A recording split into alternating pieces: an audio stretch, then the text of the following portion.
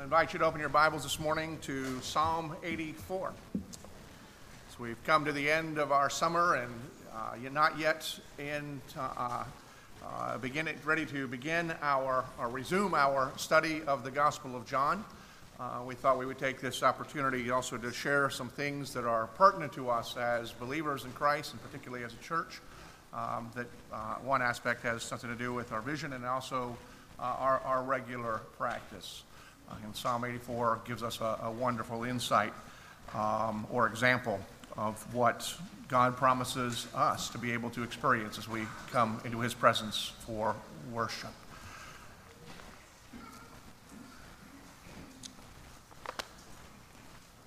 Focus this morning will be on Psalm 84:10, but for context, I'll begin reading in verse 8. Hear the word of God. Psalm 84:8. O Lord God of hosts, hear my prayer. Give ear, O God of Jacob. Behold our shield, O God. Look on the face of your anointed. For a day in your courts is better than 1,000 elsewhere. I would rather be a doorkeeper in the house of my God than dwell in the tents of the wicked. For the Lord God is a sun and shield. The Lord bestows favor and honor. No good thing does he withhold from those who walk uprightly. O Lord of hosts, blessed is he, blessed is the one who trusts in you. Let's go to our God in prayer. Father, as we come and give ourselves to this time in our worship, we give ourselves fully to you. Our ears, our minds, and our hearts.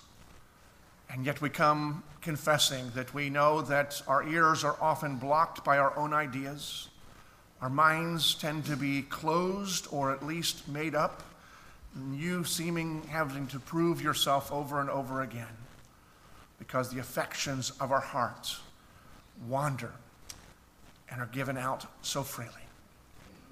But Lord, you are the glorious King. You are the Redeemer, the one who has created all, the one who not only has shown us what love is, but by very nature is love.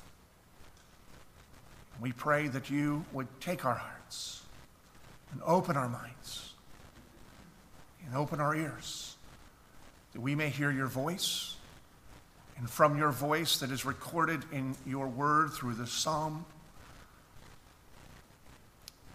be guided by your instructions and know that they are love, that we may respond to you as well as being shaped in our lives and in our worship, to your glory, to your praise, and to our good.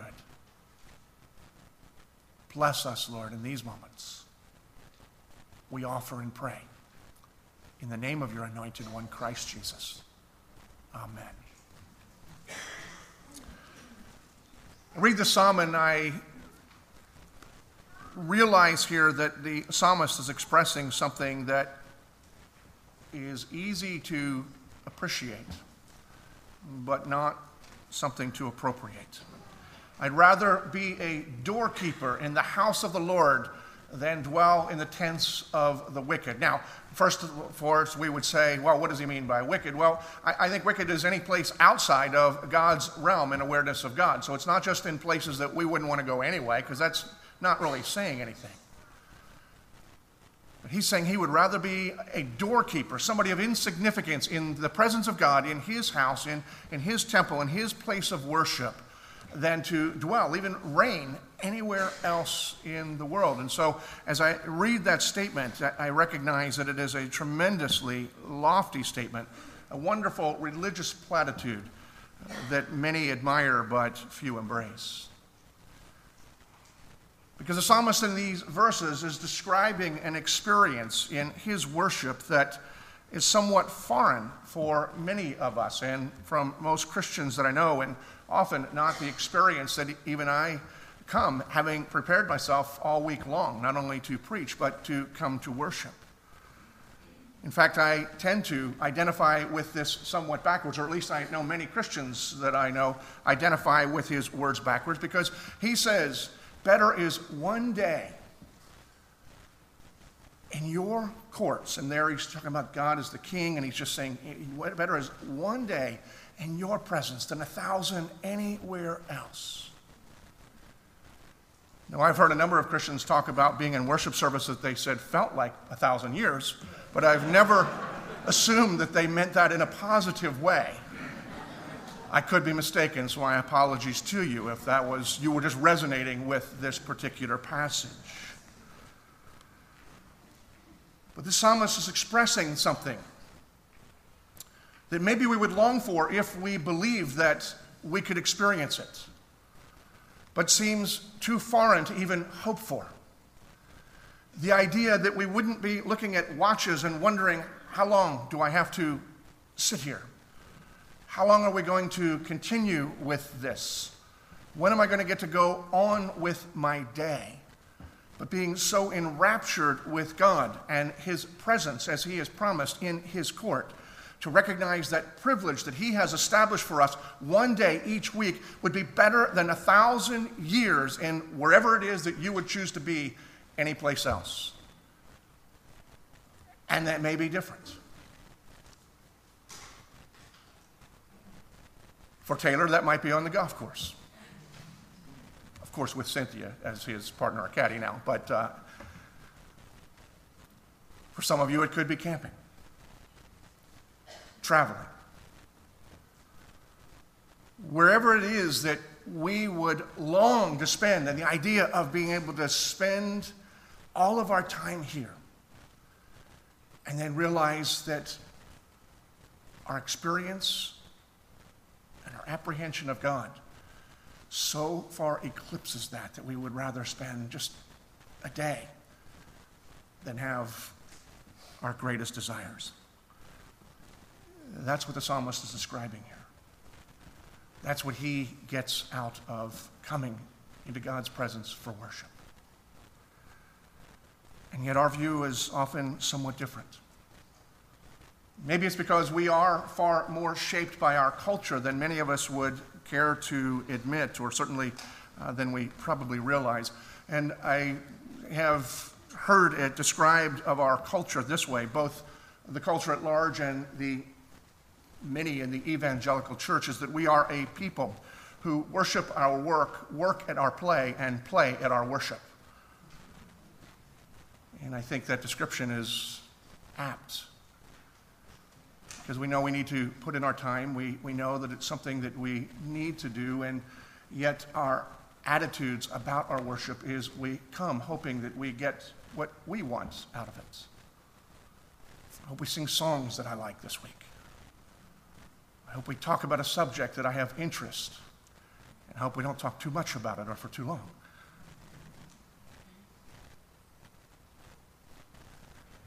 In one of his essays about worship, A.W. Tozer said, "Much that is called worship is not."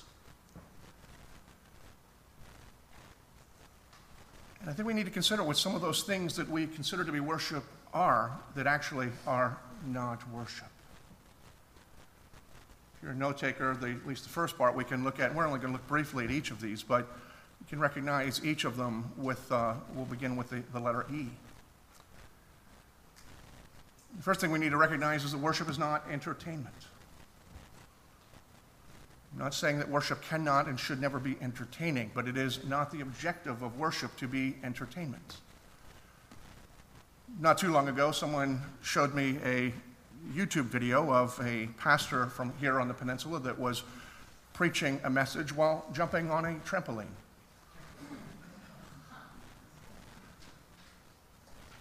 Now, I have to confess that I know of no specific biblical prohibitions against doing that kind of a thing. And his intentions may have been noble. I don't know the guy. I'm shaped somewhat by what I do know of him that Camper shared with me in an article my first week here. It was in the Daily Press, and they had just opened a branch campus, and In the interview, he had described their intent is to create a place for people who have never been churched or have been burned out by the church, and therefore they work very hard. And to illustrate his point that they work very hard to create that experience, he says, for instance, if you were to walk through our offices, you will not find a Bible on the desk of anyone on our staff. We are too busy working to have time for that. And they are busy creating an entertaining environment. One way to capture people's attention is to preach while jumping on a trampoline. Now, maybe his point, I don't even remember what his point was. His point might have been, right, life is bumpy. I have no idea. But the very problem is I doubt that anybody who was there remembers what his point was. It's just that they were declaring, cool, at our church, come. The guy will jump on a trampoline. Who knows what we're going to do next week? And please forgive me, I don't mean to mock him or whatever it is that is compelling, but it is appealing because in our culture we have elevated entertainment as the highest of goals. It's not entirely wrong. As I was wrestling with the passage this week and even just this idea of addressing entertainment, I was reminded of a conversation that took place when I was in seminary. One of the more pious of my classmates, you can read in parentheses, obnoxious, self-righteous, but one of the more pious of my classmates asked a professor, do you believe that entertainment in worship is a sin? And his response, I thought, was profound in both its insight and his humility. He said, I'm not sure if entertainment is a sin. I'm pretty sure boring people to death is, though. And so there is an aspect that we come into the presence. The psalmist here is describing an experience that clearly he enjoys. He's not saying, well, I don't want to do it, but it's important, so I'd rather do this and get it over with and spend 1,000 years having fun somewhere else. You see a delight permeating this psalmist's attitude about coming into the presence of the Lord, which is an overarching theme of what it is that we do when we come to worship. And while entertaining, joy, taking delight in certain things, being glad when we sing a song that is particularly moving to you, whether it's because it has spoken to you in the past or the lyrics and the melody speaks to your heart, the place of your heart right now, that part is not wrong, but that is not the primary objective when we worship.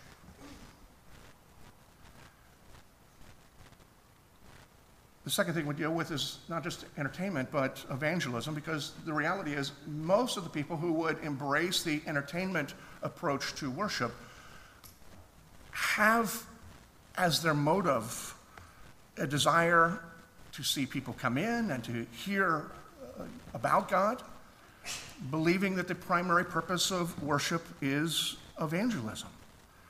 And so some particularly who are aligned with the seeker movement, motivated by that, think, what is it going to take to get the most people to come in and so that they can be evangelized?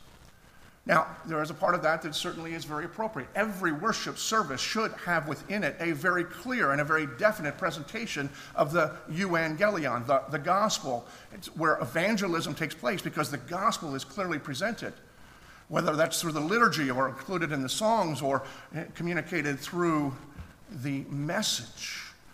The declaration of the gospel is not the same thing as attaching an altar call at the end. It's a recognition, a declaration of what Jesus Christ has done, what God has done through the person of Jesus Christ to reconcile the world to himself through the giving of his Son, who has given himself, laid down his life, taken upon himself our punishment, dying the death we deserve, and then rising to death to give us a life that he has earned.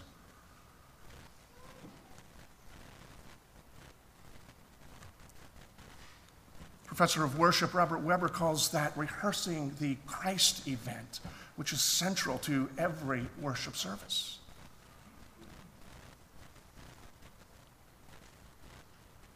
And so it's easy to be very sympathetic to the evangelistic intent.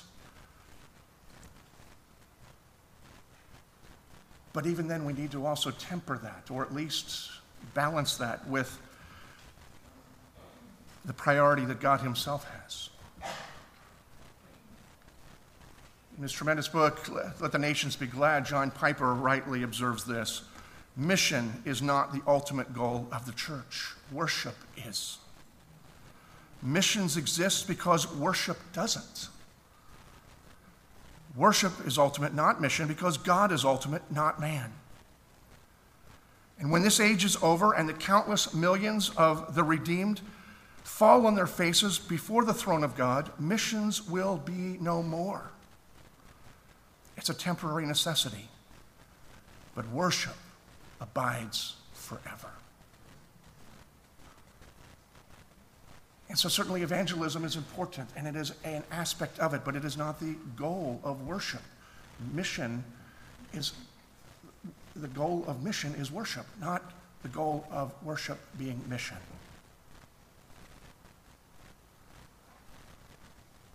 How about experience? Some assume that the purpose of worship is experience, and it is to experience God's presence. And in genuine worship, people should experience a wide variety of deep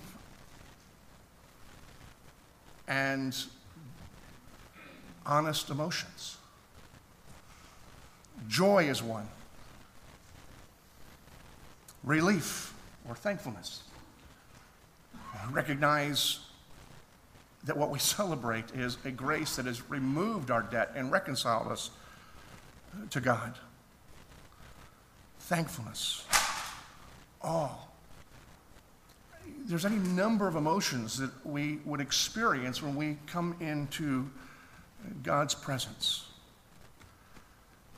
But some things that we need to consider about this is, one is that nowhere in the Bible are we told that God evaluates worship by the experience the participants have.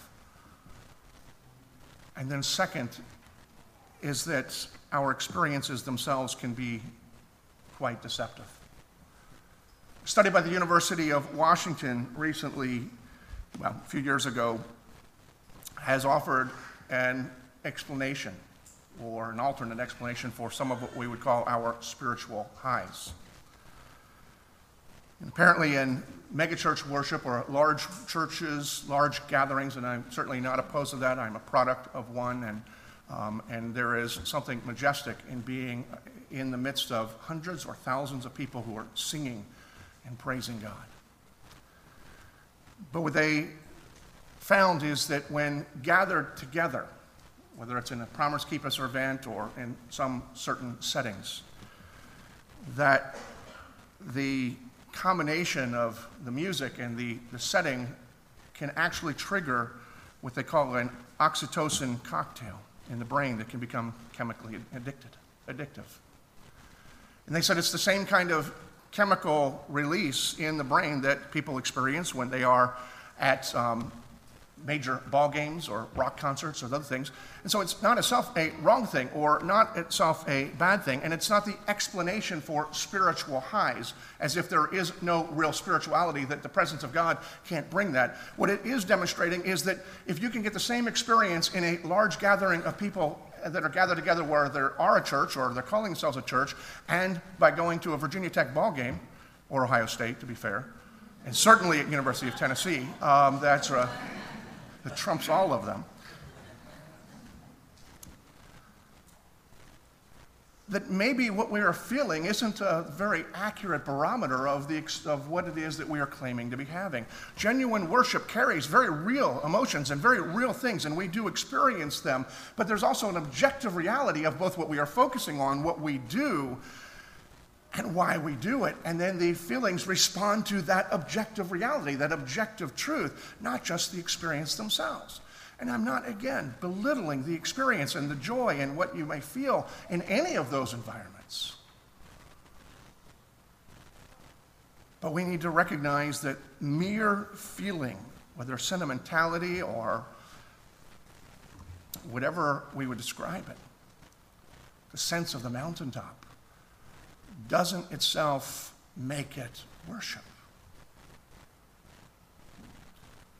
How about education? This is a big one for us Reformed people, probably shared only by dispensational people. that believe the whole purpose of worship is to come so that we can learn. Now, I know some of you believe that that's my belief, that we just kind of have some warm-ups for a half hour or so that, we get you primed and ready so that we can teach. But that's not the reality. And while in historic Christian worship, the sermon takes a central and an important place, it's not primarily for the purpose of education. It's part of the continuation of the presence of God, because at least in our church, we hold the Word of God with great reverence, believing that God has spoken through His Spirit, has recorded it, preserved it, so that we can hear Him in some mystical way. Meaning not in a weird mystical, I'm not meaning mystical as synonymous for weird, but in a way that we really can't explain.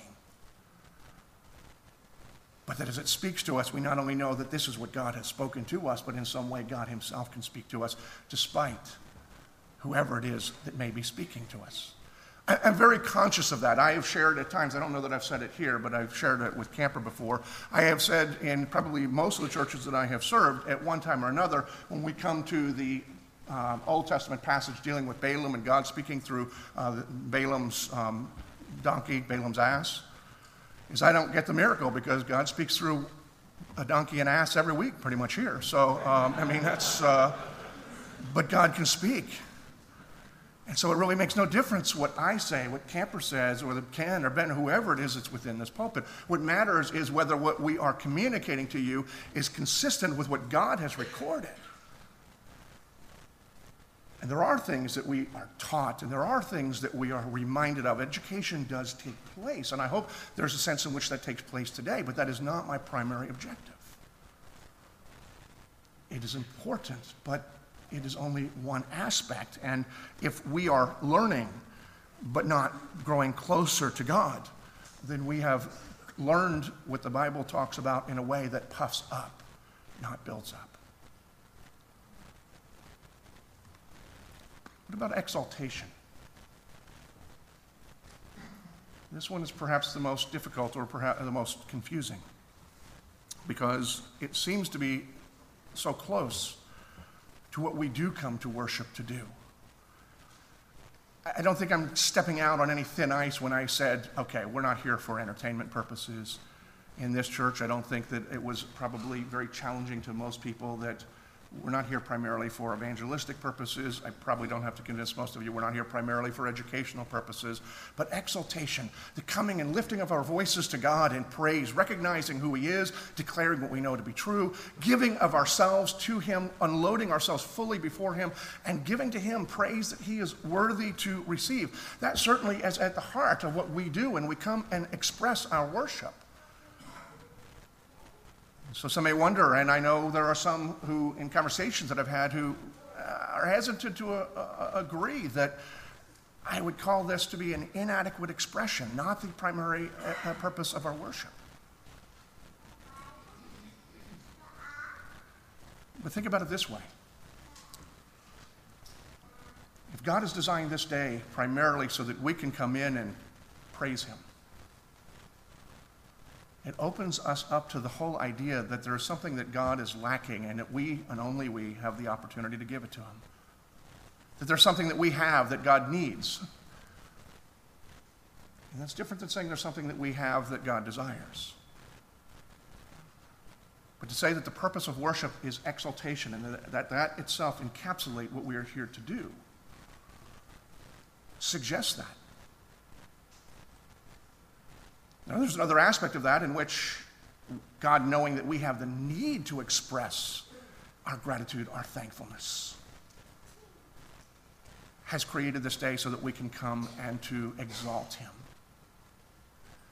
But I think that's moving us into another direction and moving us subtly into what I would consider to be our purpose for worship, which is not merely any of those E-words, but we come into worship each week to be renewed in the covenant of grace that God has established with His people and continues to renew over and over again because we are in need of such renewal.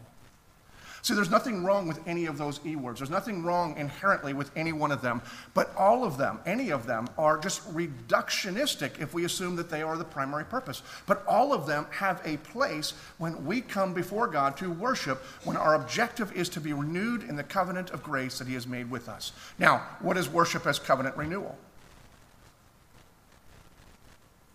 It requires that we recognize that God relates to his people on the basis of covenant, that he has called a people from out of this world, not because they were better than anybody else, but he chose initially through the people of Israel to make a nation out of people who were insignificant and bless them and keep them and set them apart and guide them by his rules, his law, for multiple reasons. One, to demonstrate his own character that would be on display for the entire world.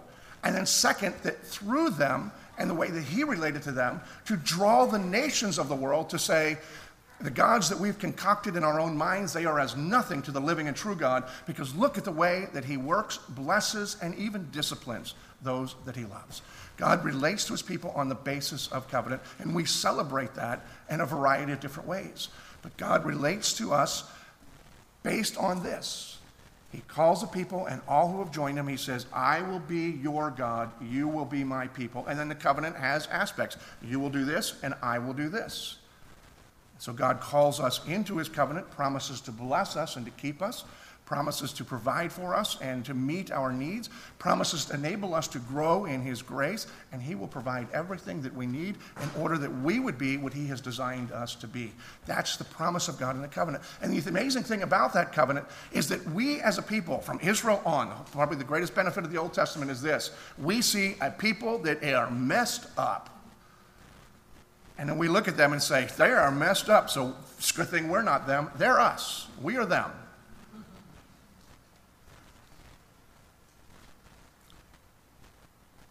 And God had every right to reject that people, to destroy that people.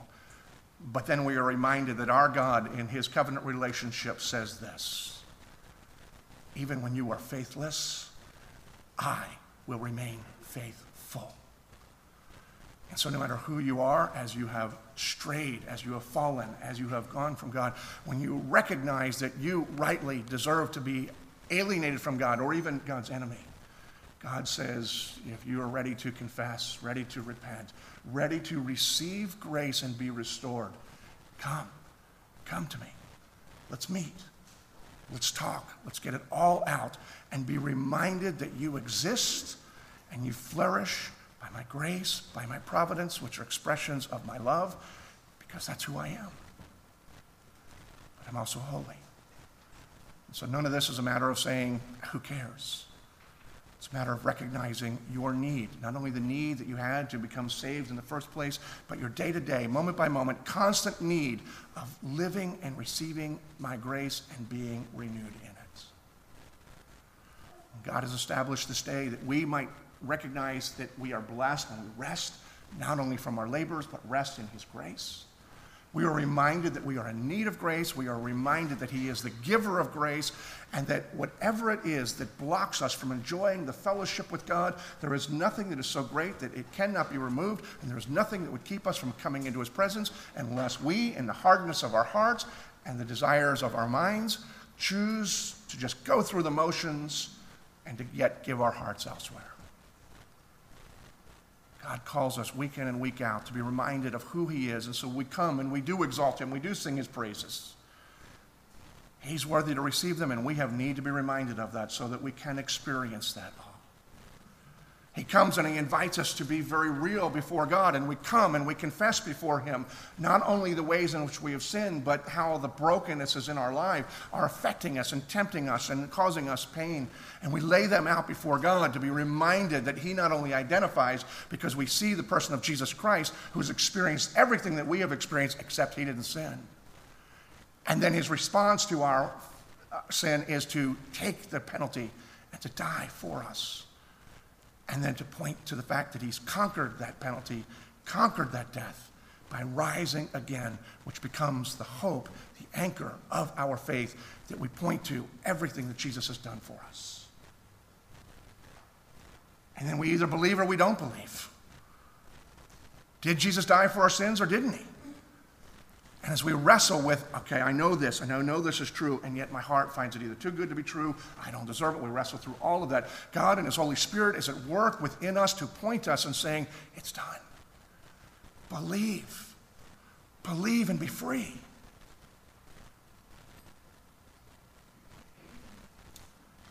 And he says, because I love you, I will show you how life works, and I will reveal to you the way that I've designed this world. I will reveal to you the brokennesses of your heart and in this life, and that if you will walk in my ways, you will find joy. In fact, you'll find joy that sometimes doesn't make any sense, because you can experience joy in walking with my ways and walking in my presence, even when life and the world around you stinks.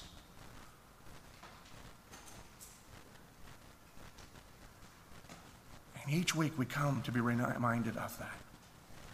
Each week we come not only so that we know in our heads, but so that we can experience that, so that we can go through the motions of shedding our guilt and receiving grace. And that's where I would say covenant renewal certainly involves a high dose of exaltation, but exaltation doesn't allow us room to receive anything from God.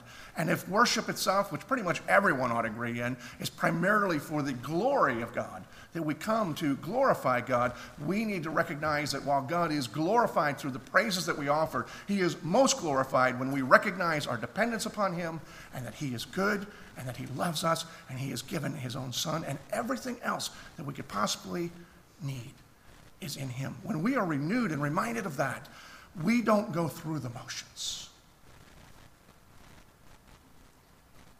We are now renewed and prepared